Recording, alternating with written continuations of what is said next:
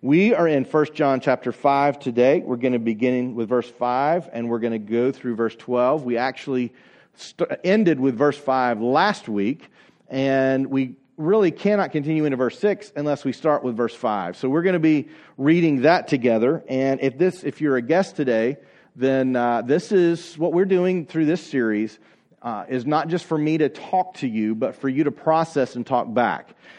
If you want to talk back and disagree, you're more than welcome to do that. You need to have some biblical references if you want to do that. But this is a place for you to communicate, ask questions. I'm going to ask you some questions. And our whole reason for doing this is because it just activates your brain rather than you just sitting here listening. So if something comes up, I want you to bring it up. If you have a question, I want you to ask a question. I do not have every answer for every question, but I will do my best, and maybe someone else in the room will have an answer for your question as well. So feel free to jump in to be a part of this, and I'm looking forward to moving through this section. Last week, John made a move. Now, just a reminder of how important John's words are. This is the Apostle John. He wrote the Gospel of John early on, and then he wrote epistles to churches in Turkey after he left Jerusalem and he began working and planting churches in Turkey. The book of Revelation has a section, and it is primarily written to 7 specific churches. Those churches are the churches that John worked with. John is the only apostle that died of old age or natural causes. As far as we know, that's how he died. Legend tells us that attempts were made on his life, but he did not die in those attempts. He's considered one of the 3 pillars of the early church, and his writings have been held up with a number of writings that have been found close to the time of writing, just verifying the words of John and their consistency. Last week, we began to make a shift towards the end of his letter, which is what an epistle is. It's a letter. We made a shift because he's been talking about 2 primary things, and that is the area of walking in love, and that we love. The message of the gospel is love, and the greatest commandments in which Jesus told us this is what it looks like to follow the law is love. But he also focused on, which was a problem in this part of the world, which is a problem all over the world, has always been and will always be, with taking the gospel and changing it. And so he wanted people to be sure that they understood what Jesus was teaching. And so he not only has an emphasis on love, he has an emphasis on holiness or truth, and this dual idea that we need to be walking in love and we need to be walking in truth. Now, last week he makes that shift to saying this is all because of Jesus. This is all because of Jesus. Today, we're going to be looking at these few verses in which what John is trying to show us is your faith is trustworthy. You can believe these things. You can trust these things. And as we live in a world that consistently does not validate our beliefs, and it sometimes pokes fun at us for believing, what he is trying to tell us is you have such an incredible assurance of your faith that the world cannot stand against you. Well, let's begin with 1 John chapter 5, verse 5. And if you would stand with me, we're going to read this together. I hope you've read this already and are prepared today. If not, we'll be finishing chapter 5 next week. You can read chapter 5 and be prepared for next week as well. Chapter 5, verse 5. Who is it that overcomes the world except the one who believes that Jesus is the Son of God? This is he who came by water and blood, Jesus Christ. Not by the water only, but by the water and the blood, and the Spirit is the one who testifies, because the Spirit is the truth. For there are 3 that testify, the Spirit and the water and the blood, and these 3 agree. If we receive the testimony of men, the testimony of God is greater. For this is the testimony of God, that He has borne concerning His Son. Whoever believes in the Son of God has the testimony in himself. Whoever does not believe God has made him a liar, because he has not believed in the testimony that God has borne concerning His Son. And this is the testimony that God gave us eternal life, and this life is in His Son. Whoever has the Son has life. Whoever does not have the Son of God does not have life. All right, thank you. You can be seated. All right, let's pray together, and then we're going to jump in. Father, I thank you for your word. Thank you that your word is trustworthy, for the consistent message of the gospel that has been spread for 2,000 years. Father, I pray that as we come together in your word, that you will just make our minds awake, our hearts alive with your word, and Father, that you would not only speak to us, but allow us to speak to each other and to encourage one another. We thank you for this, and it's in Jesus' name we pray. Amen. All right. There are 4 basic arguments that John's making here, and we're going to have to drill down in a couple of them, so I want you to hang with me. But of the 4 basic arguments that we look at, verse 5 says, we are overcomers who overcome the world. Now, we live in a world in which most people would not consider themselves an overcomer. I think this is an incredible shift in kind of the cultural identity that we have for ourselves, and that in my lifetime, we have moved from a focus on strength and being an overcomer to we seem to be continually moving into a place of weakness and the celebration of our weaknesses. Now, that is not to mean that there is not great value, great spiritual value in recognizing our brokenness, but Scripture does not encourage us to live lives of defeat. Instead, it encourages us to live lives that are victorious. We are overcomers. And John is entering into this section talking about why can you believe that? So that this is not just kind of, I'm going to choose to believe this. I don't know whether it's true or not, but I'm just going to choose to believe that this stuff is real. What John is saying is, no, we have evidence. We have evidence that this is true and that this is real. And those that overcome the world are the only ones that can are those that believe that Jesus is the Son of God. So John makes kind of 4 arguments here. And this is an easy passage, like many of the others in the epistles of John, to just kind of read and, I got that. Yeah, he's just kind of saying the gospel's true. But when we stop and we look, there's so much here that we can pull out. We could spend quite a bit of time just on these few verses, but we're going to move through this section today.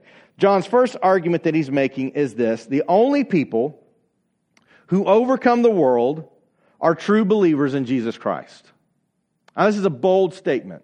And this goes against some of the teachings of our culture and even some people who profess to be followers of Jesus, that Jesus is but one way to get to heaven. One way to get to paradise when you die. One way, just an option. With all the other options, John and none of the apostles, nor did Jesus ever communicate this, that this is just a way.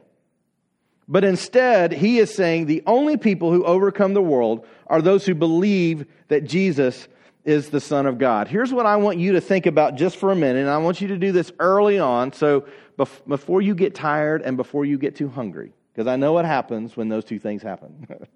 I want you to, just with your neighbors around you, I want you to come up with some ways.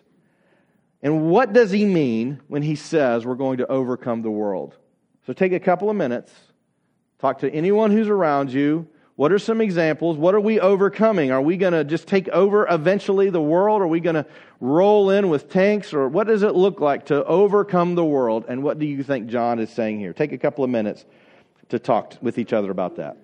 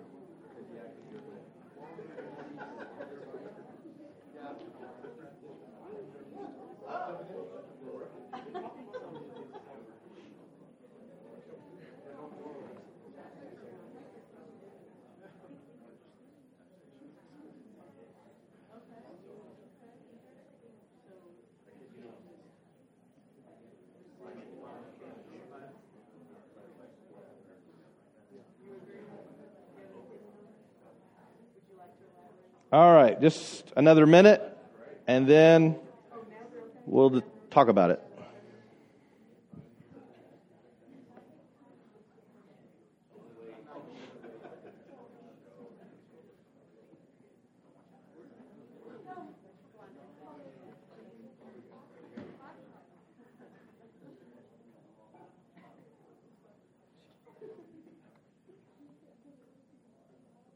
All right, everybody's settling down.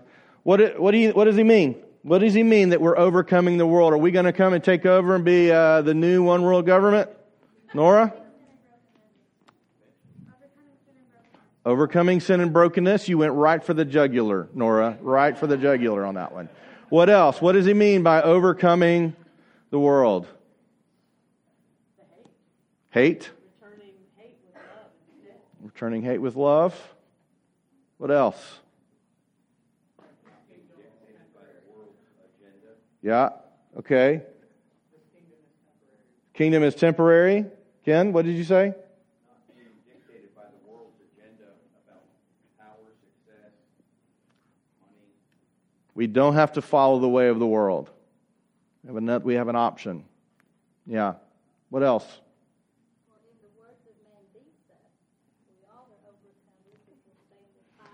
All right. So Karen's bringing in the cultural references. Yes, in the words of Mandisa. Listen, Karen is with it more than I am.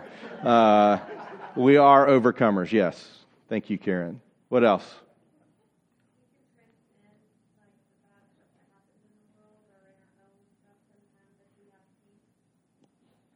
We can transcend our own battles. Yes, we can have peace. Yeah, you very well may answer this question based on whatever you're struggling with right now.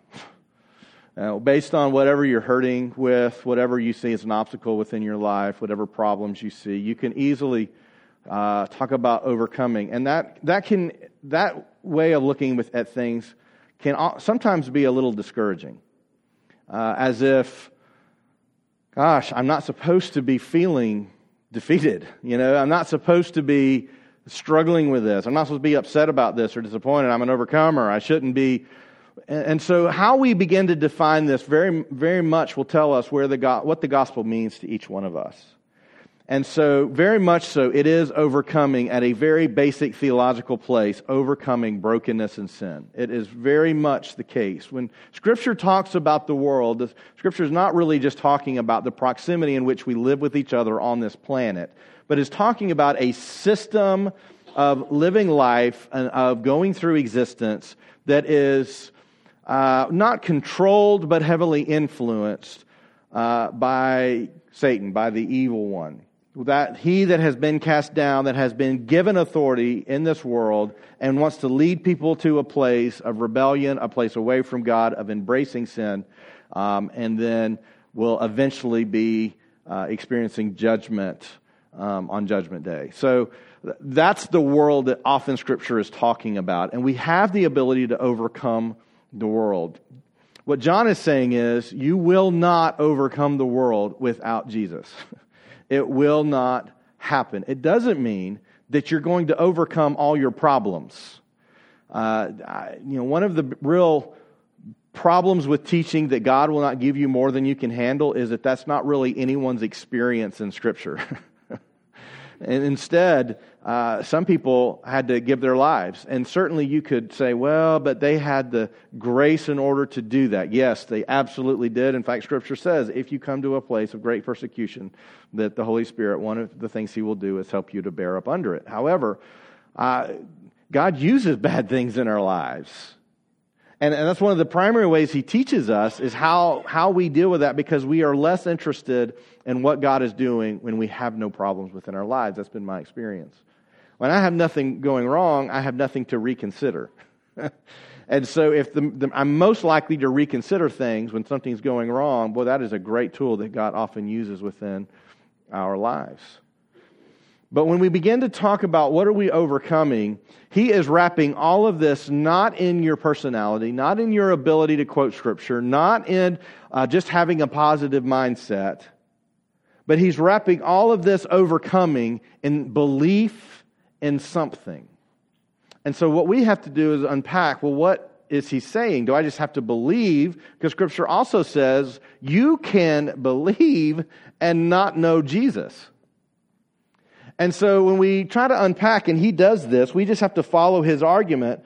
Number one, the only people who overcome the world are true believers in Jesus Christ. The second argument that he makes is that God has testified to the world that Jesus is his Son, and he is the Savior of the world. And when we read this, he says, this is he who came by water and blood, Jesus Christ, not by water only, but by water and the blood, and the Spirit is the one who testifies, because the Spirit is truth. For there are three that testify, the Spirit, the water, and the blood, and these three agree.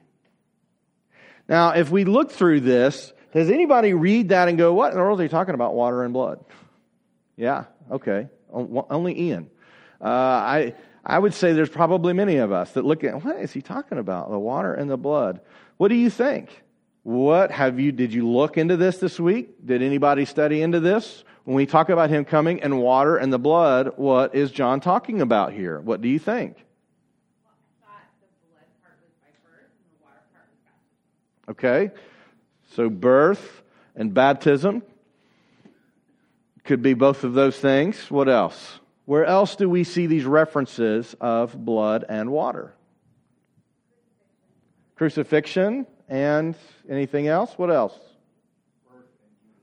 Birth, genealogy, okay. Yeah. Well, so are you talking about with the deliverance from Egypt? Yeah. Okay, so could be talking about the deliverance from Egypt, and okay, and that could all be a reference to that deliverance. All right. What else? Where else do we see references of water and blood? At his crucifixion, one way that this is often interpreted, that's a new word. Interpreted, it is sometimes interpreted talking about when Jesus dies and they thrust a spear in his side, water and blood flows. Those are all great examples of blood and water being talked about in Scripture. And you should also know that not everyone agrees on exactly what John is saying about the water and the blood. However, I will tell you that the primary way that this has been understood for the last 2,000 years is in two primary ways. One, the water is Jesus' baptism, and the blood being the crucifixion and the resurrection of Jesus, capping the ministry of Jesus at what we consider the beginning of his ministry. The beginning of his ministry, as we read through the Gospels, begins with his baptism, and to a point, the end of that, as far as how Jesus is doing his ministry, is at his death and then his resurrection. So what we need to do is kind of drill down and say, well, why would John say that? Why would John use these as examples and confound many of us as we read it and go, what are you talking about? The water and the blood. So when we look at the water, remember the word we consistently see in these few verses in 1 John is talking about testimony or testifying. They're talking about him.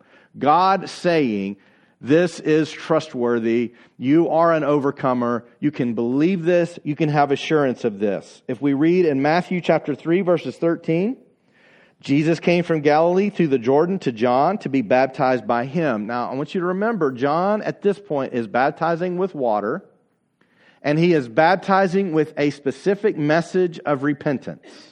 Repent and embrace the faith that we have abandoned. Now, it's important to remember that this is a hard time in the nation for these people. They have not had a new word from God through a prophet for several hundred years, and they have been under Roman occupation for about 70 years. So this is not something that encourages, especially those who have been born, and they have been born under this oppressive Roman rule. This is a time where they have become very lax on practicing their faith probably questioning whether it's even true.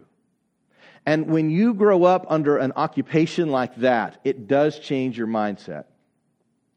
This year, not this year, but this week, we remembered what happened on 9/11, 2001. And many of you probably had some emotional memories of that day. Some of you, however, do not have memories of that day because you weren't alive. And so what's interesting as we see in many of our students is they have grown up in a nation that has been at war their entire lives. Now, it may not be the kind of war that you think of when you say war, and that we're just sending scores of troops to one place, but yet we have done that.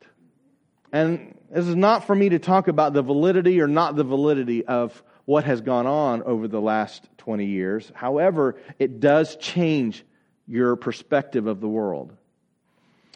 For the Jews, the fact that they're under this occupation and the fact that they are not hearing a fresh word from God, John came in and said, you need to repent and you need to return to your faith. He was a precursor to remind them of their history, to remind them of God's promises, and also to usher in Jesus, who was going to be answering all of those things. So when Jesus comes to see John, what he is doing is validating John's ministry and validating what he is saying, but what happens here is what is crucial to us. Verse 14, John would have prevented him saying, I need to be baptized by you, and do you come to me? But Jesus answered him, let it be so now, for thus it is fitting for us to fulfill all righteousness. Then he consented. And when Jesus was baptized, immediately he went up from the water, and behold, the heavens were opened to him, and he saw the Spirit of God descending like a dove and coming to rest on him. And behold, a voice from heaven said, this is my beloved Son, with whom I am well pleased. Lots of people saw this happen. Lots of people heard God's voice. Lots of people saw the dove come and descend on him. So this is a place in which what John is saying is we have seen this. This has happened. Now, it's very easy for us to say, well, John saw this, but we weren't there. What if this didn't really happen? You know, one of the things that I find so interesting is how quickly we will believe things that do not involve God and how slow we are to believe anything about God. One of the evidences that I think for our faith today, for us to believe that this is true, these stories, while we are 2,000 years removed, more for some of the stories that we talk about, but especially for the gospel, even though we're that far removed, we have all kinds of evidence that say Jesus was a real person, and what Jesus said was really said, and what Jesus did was really done. We can trust that Jesus really was who he said he was. What's interesting is if you begin to look back at some of our historical figures and why do we believe they lived, why do we believe that they're true, one of the common comparisons that are made are between Jesus and Julius Caesar.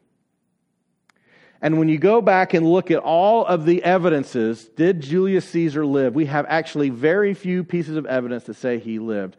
And whenever a person begins to pull documents together to say, are these true, or was this just some random guy wrote this down, or whatever, what they begin to look for, where is there consistency between multiple documents that say the same thing?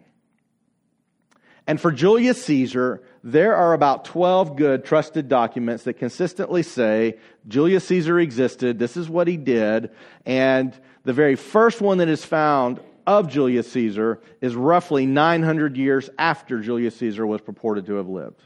12 sources, first one that has been found was 900 years removed. And yet when we look at the story of Jesus, what we find are close to 6,000 pieces of evidence saying that Jesus did live. The things he said, he did say. The things he did do. And the earliest consistent manuscript found was about 125 years after it happened. And yet we believe that Julius Caesar lived, and yet the world still questions whether Jesus lived. It's crazy. It's crazy how much just evidence we have of someone we'll write about in history books and say, yes, this is real, and yet Jesus, we have so many more than any other historical figure, And yet we still question whether he's true. So even for us today, we can look back over history and at least say this: we have consistently said the same thing for 2,000 years. We can't even say that generally about the last 2 weeks of our lives. And yet for the last 2,000 years, we have had a consistent message.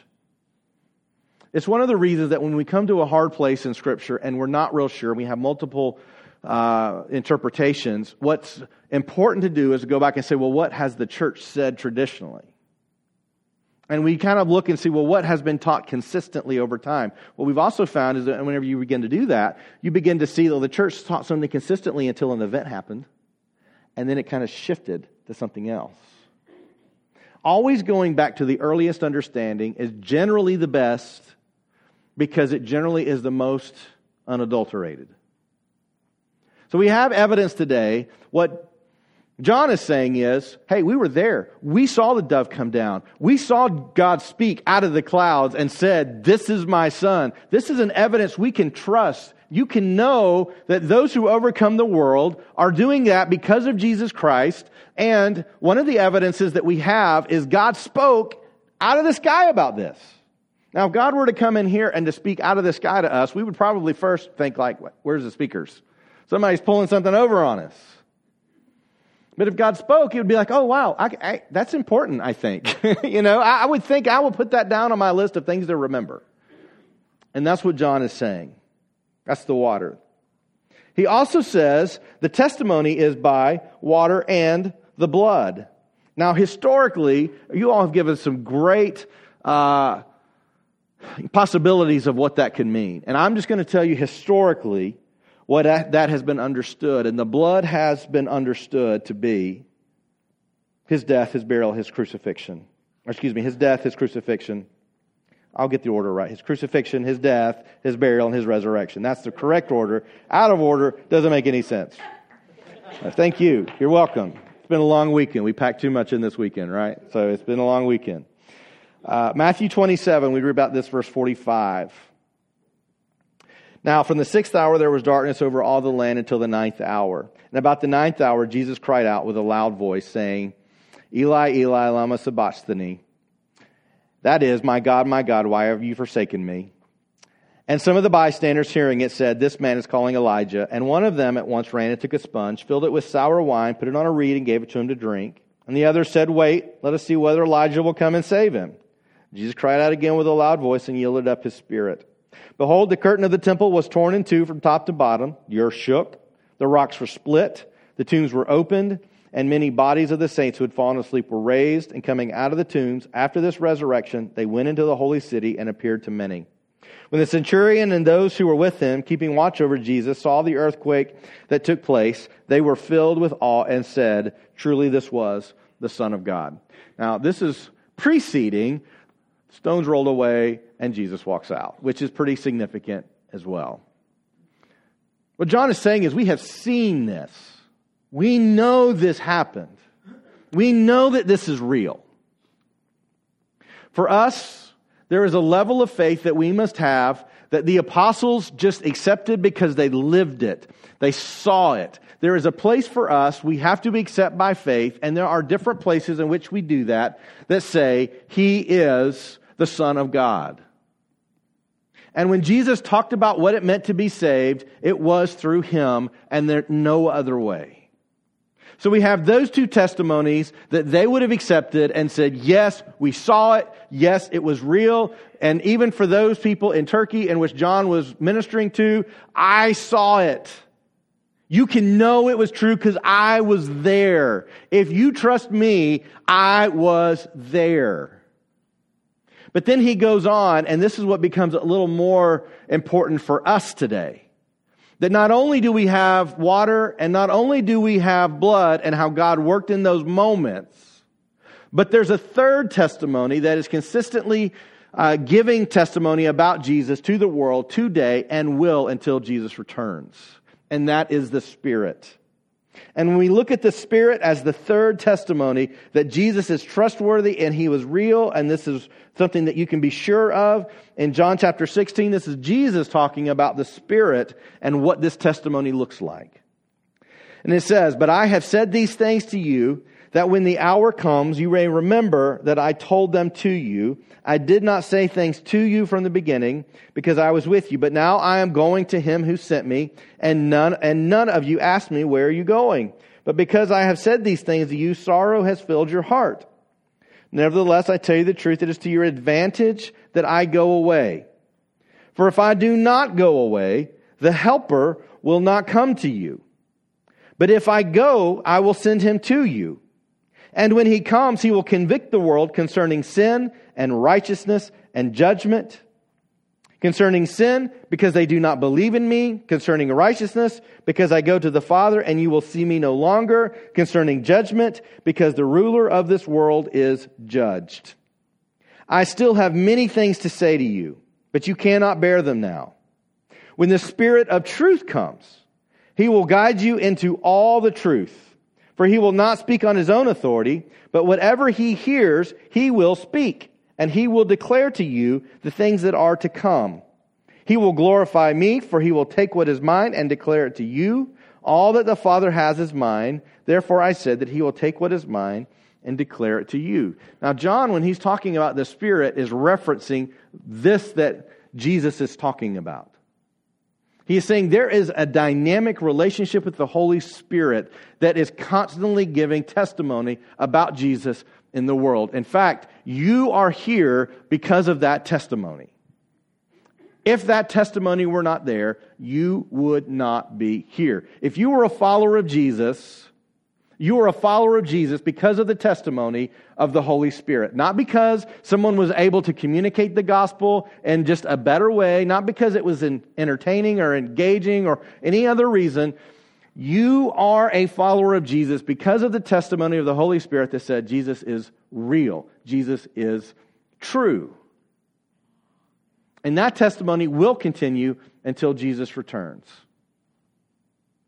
And so when he begins talking about the testimony that we can trust, these are the three that John says you can trust. You can trust the water and you can trust the blood. And we trust the accounts of those stories because of the massive amount of textual evidence that says if it didn't happen, there were a whole lot of people saying the same thing about it. Which just leads to the question, why in the world would they all share this same delusion when there are more evidences than any other person of history? These are the three things. And as we look at the works of the Holy Spirit, I want you to look back through this passage, John chapter 16, verses 4 through 15. And there are primarily 6 things in which the Holy Spirit is going to continue to testify about Jesus. I want you to see if you can find these 6 things. So the works of the Holy Spirit, according to Jesus, what do you see first in those verses? What will the Holy Spirit do? What do you see?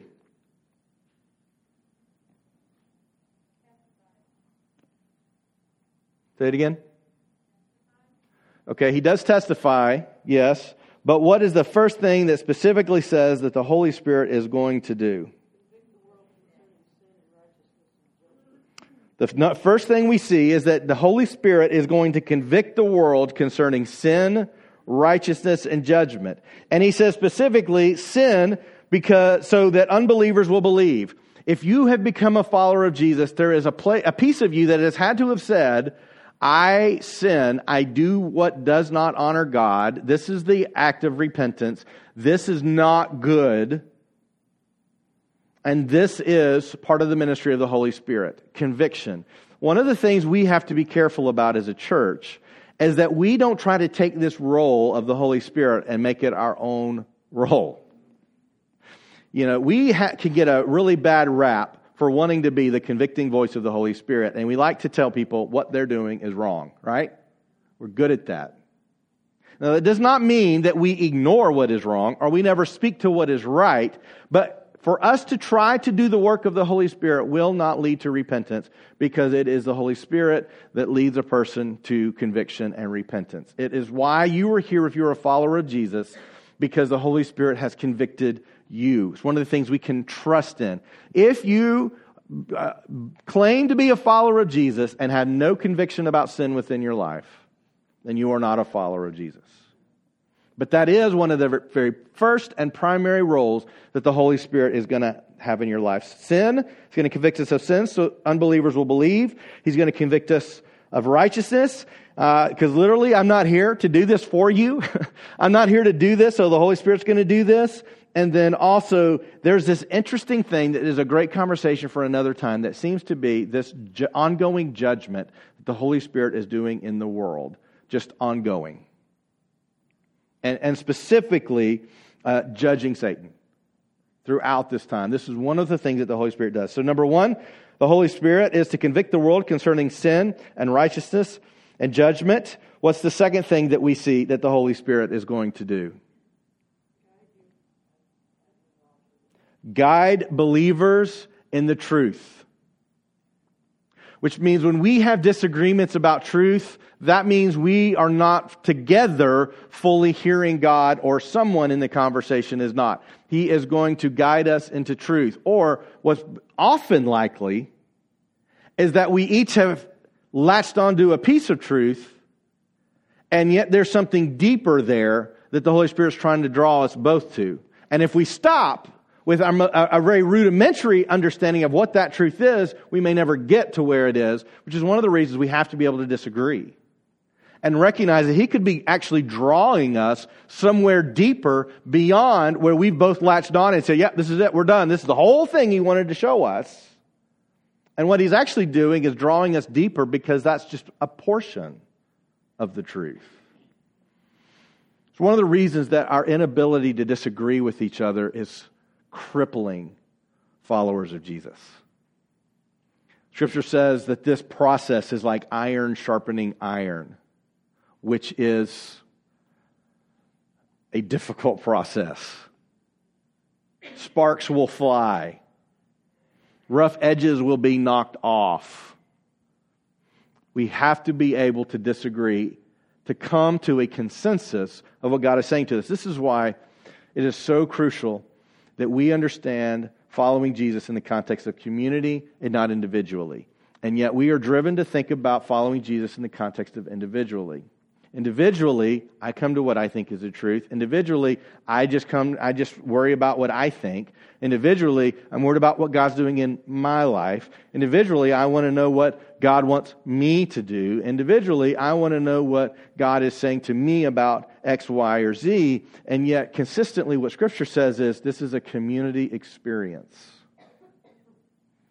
And the reality is God will not tell you everything. And the parts that you exclude because I'm just not willing to talk about this are the parts that God is not speaking to you many times. And we have to be able to come to a place and say, yeah, okay, I hear what you're saying, but...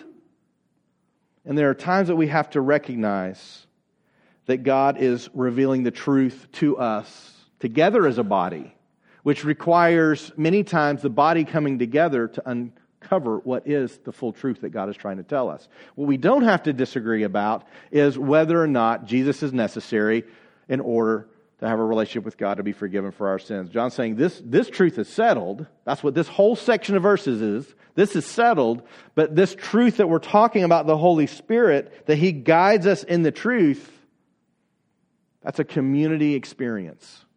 Always meant to be a community experience. So, second thing, work of the Holy Spirit according to Jesus is that He will guide us in the truth. What's the next thing that you see?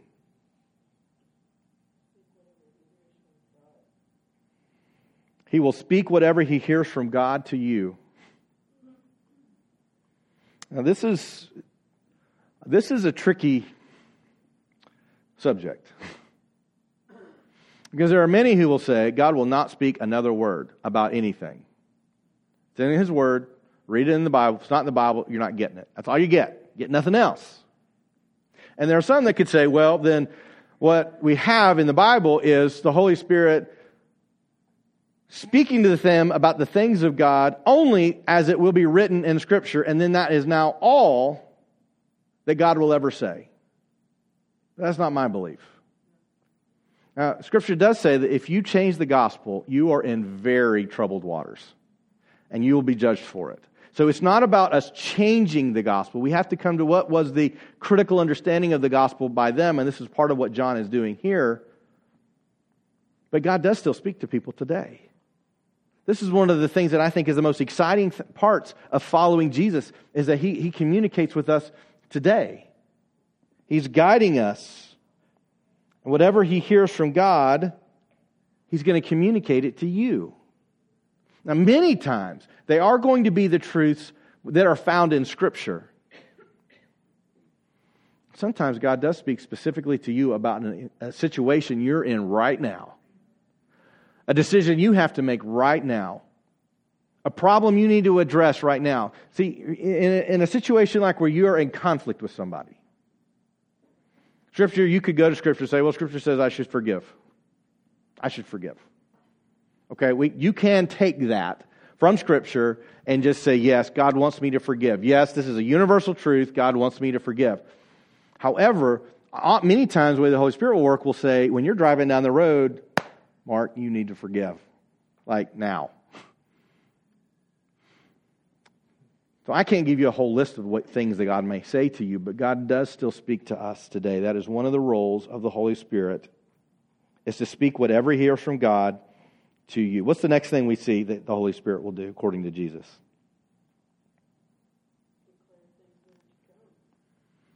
Leslie, you're killing it. You are killing it today. Yeah.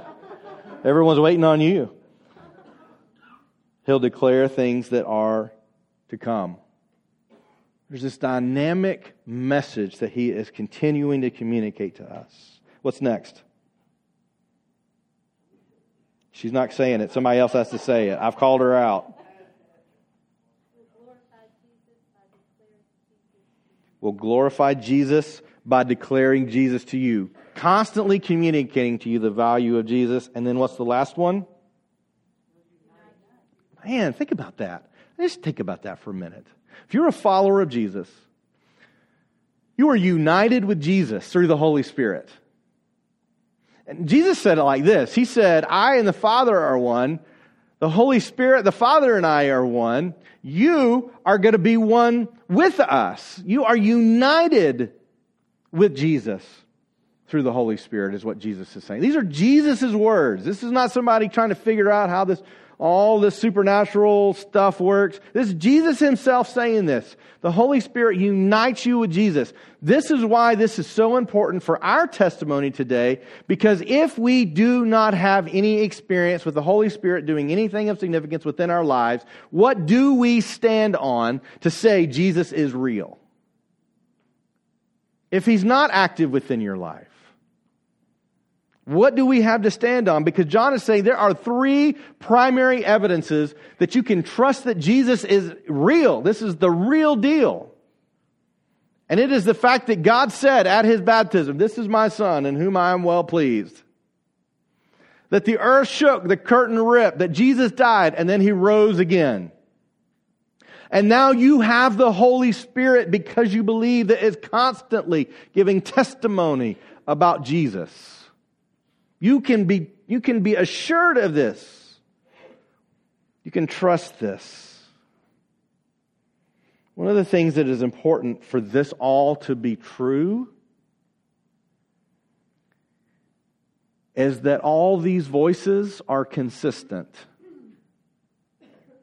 If they're all saying something different, how can we possibly believe them to be true?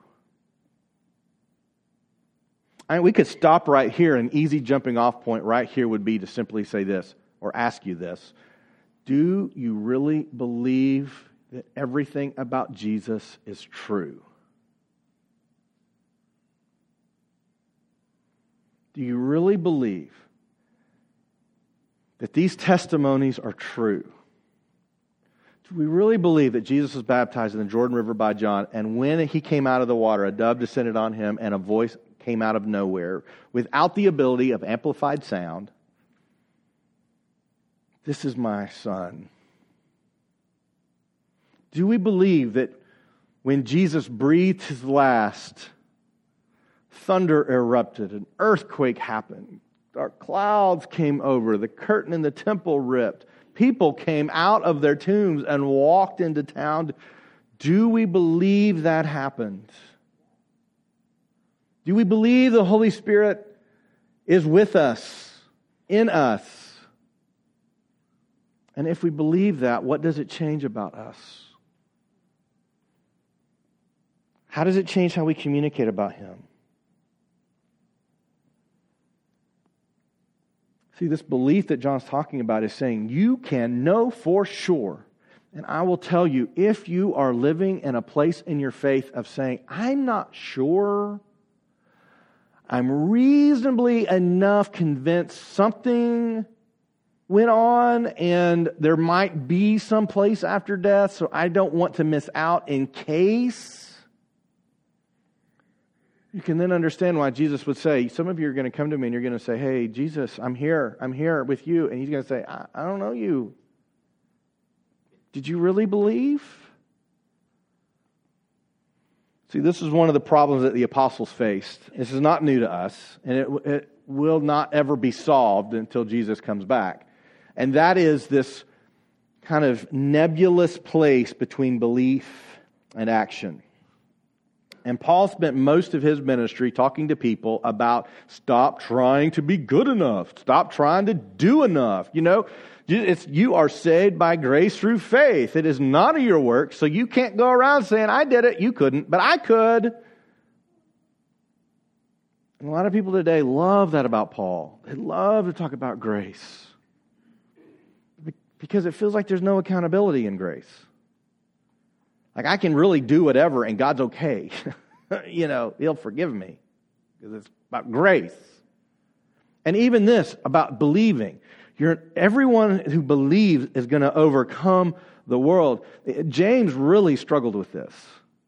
And this is something that we really struggle with today. And James never tried to say that Paul was wrong. He just tried to give it better legs. And what does that look like within your life? While Paul's over here saying this is about grace and this is not about your works, James is saying, okay. But a lot of you people are saying, well, I can do whatever I want to now. Show up, not show up, talk about Jesus, not talk about Jesus, spend time with Him, not spend time with Him. He can be my everything, and He can be my, something sometimes when I don't have something else going on. And James said, listen, I will show you that my faith is real by what I do, by my works. Because this kind of belief should change us. If you believe the world was going to end tomorrow, absolutely believed it, what would you do differently today? I mean, let's be honest, we would still go eat, and then we would decide what we were going to do. I mean, let's be honest, okay? There's some good home-cooked stuff in there. Last meal, not a bad way to go, all right? So we're still going to go eat. But then after that, what are you going to do, right? I mean, if you really believe that it was going to end tomorrow, how many of you have work to do tonight that would not get done? Right? How many of you go home and clean the house up? I want it to be all tidy for when Jesus comes. Not what we're doing. I'm telling you right now, that's not what we're doing. See, belief changes our activity. It changes what we do. It changes how we see. It changes the trajectory of our lives. It changes how we respond to people. What would you do if you knew? What would you do if you knew that this was real? How would it change us? I think this is one of the things that it's so beautiful to have someone who's so sold out to Jesus that you're like the friend, I know them, but you don't necessarily invite them to parties because you know they're going to go radical about Jesus everywhere. And you're like, let's just not have them because our work friends probably won't understand. But the beautiful thing about someone who is so radically sold out about Jesus is they remind us that this is true and real. And we should all be sold out radically for Him, which will not, let me just give a caveat, mean we all look alike. Does it really change? Do we really believe Jesus could return before we get out of this service? Do we really believe that Jesus is with us everywhere we go? God sees everything, that even though in our minds we can even convince ourselves of things that aren't true, we cannot convince God of things that are not true? Do we really believe? Does it really change us? See, the testimony of God has to be consistent to have that kind of effect on your life. And what John is saying is the testimony of God is consistent in this matter. We got to finish up. Third argument that John is making in these verses. He begins to talk about the difference between the testimony of people and the testimony of God. But when someone's testimony differs from God, always choose God's. I mean, that just seems kind of like natural, doesn't it? He can part the Red Sea, he can flood the world, and then tell Noah how to build a boat. He can raise Lazarus from the dead, raise Jesus from the dead. All these people, when Jesus died, came back. God can. He's probably better to default to than your buddy, that's been watching football all weekend, right? Not that watching football all weekend's a bad thing, depending on who you're watching, I guess. But when someone's testimony differs from God, always choose God's. So how do we know which is God's and which is... I can be convincing. Ask Deidre. I can be convincing. I can be totally wrong. She doesn't describe it that way. She describes it as me wearing her down. But that's not really true. Just don't listen when she says that. But I can be convincing. How do you tell the difference between what I'm saying and what God is saying if they differ? How do you make sure that what you're hearing here is real? Or some favorite author you read, or somebody that's on TV and has this massive church. And it's interesting what's come out with Benny Hinn over the last few weeks. Seemingly denouncing his former way of doing ministry, saying that asking people to give money to demonstrate God's work is the wrong way to go. Seemingly, because to my knowledge, he's not giving any of it back. But also, interestingly, only makes that confession after his nephew releases a best-selling book about the faults in his ministry. Now, I hope that Benny Hinn comes to true repentance and faith, because if you're a fan of Benny Hinn, I would just encourage you, read the Bible, because he doesn't. All right? I'm not pulling any punches. The prosperity gospel is straight from the enemy's mouth. It is straight from the enemy's mouth. There is nothing good about the prosperity gospel. The prosperity that we receive from the gospel is Jesus himself. That is it. Many people have been led astray by him. How do you know whether this is trustworthy or not? And while we could spend a lot of time here, can I just leave you with a primary question to ask yourself anytime you wonder? The primary question is this: is this consistent with God's work and word and work in the world? Is this consistent? Because if it's not consistent with his word and not consistent with his work, then it is not consistent with God. So if you struggle with this, is this real? Is what Mark is saying true? If it's not consistent with God's word and God's work, then you should call me out. You should call a meeting with the elders, and there should be an accountability meeting. Because this only has power if it's consistent with what is true and what God says is true. That's the only way any of this has power. C.S. Lewis in Mere Christianity, he said this about Jesus. He said, "I'm trying here to prevent anyone saying the really foolish thing that people often say about him," talking about Jesus. "I'm ready to accept Jesus as a great moral teacher, but I don't accept his claim to be God. That is the one thing we must not say.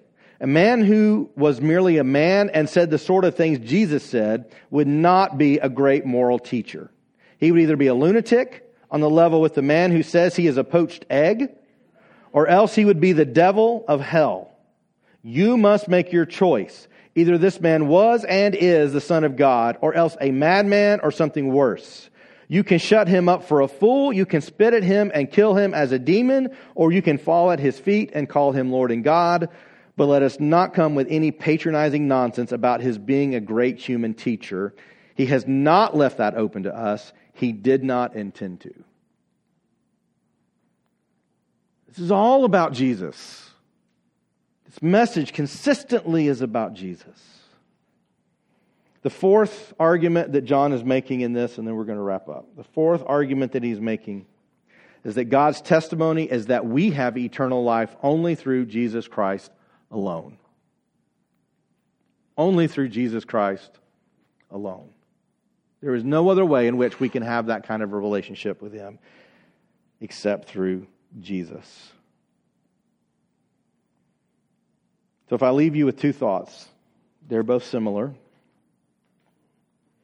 John wants us to know that there is more than enough evidence to prove that Jesus is the Son of God, and He alone provides eternal life to all those who believe in Him. John says there's more than enough evidence. We have what happened in His baptism. We have what happened at His death, burial, and resurrection. You have the Holy Spirit within you. You experience that. You see that. You feel that. We have more than enough evidence to say this is real. And what John is wanting his readers to recognize as they read this, surrounded by people who don't believe what they believe, who think they're crazy or silly, or think that they're lunatics for trusting in this weird idea. John wants you to be confident that your faith is real no matter what the rest of the world says about you or about God. He wants you to know this is real. He wants you to know this is true. He wants you to experience this fully in your life. He wants you to overcome the world. He wants you to walk with the Holy Spirit, uniting you in Christ. He wants you to hear what He has to say. He wants you to know what's coming. He wants you to be able to be excited when you see Jesus descend from the clouds. When we stand before Him in judgment, He wants us to be confident that we're going to say, Jesus, and He's going to say, yes, well done, my good and faithful servant. Versus, depart from me. I don't know you. You never knew me. Jesus wants us to be confident. He wants you, when you go to work, He wants you to be confident that you live differently than your coworkers. When you go to school, He wants you to be confident when you make choices that are different than your peers at school. He wants you to be confident that this is real. He wants you to be confident that this is true. He wants you to continue on in consistency within your faith. And He wants you to know that you can have a fullness, a wholeness in Him that is available nowhere else. You don't have to live your life wondering, well, what if it's not true? Because that'll kill you. When Jesus talked about the parable of the soils, He said there are some people who at first are going to get real excited. And then it's going to wither because it never really took root. And they're just as lost as the people who never got excited at all. They will have the same lot. You can believe and you can trust. You can let His seed grow deep within you. He let Him make deep roots within your soul, revolutionizing your life and the way you see the world, living in a way that is real and true. That's what He wants for all those who would read His letter. And that's what He wants for us. All right, let's pray. Father,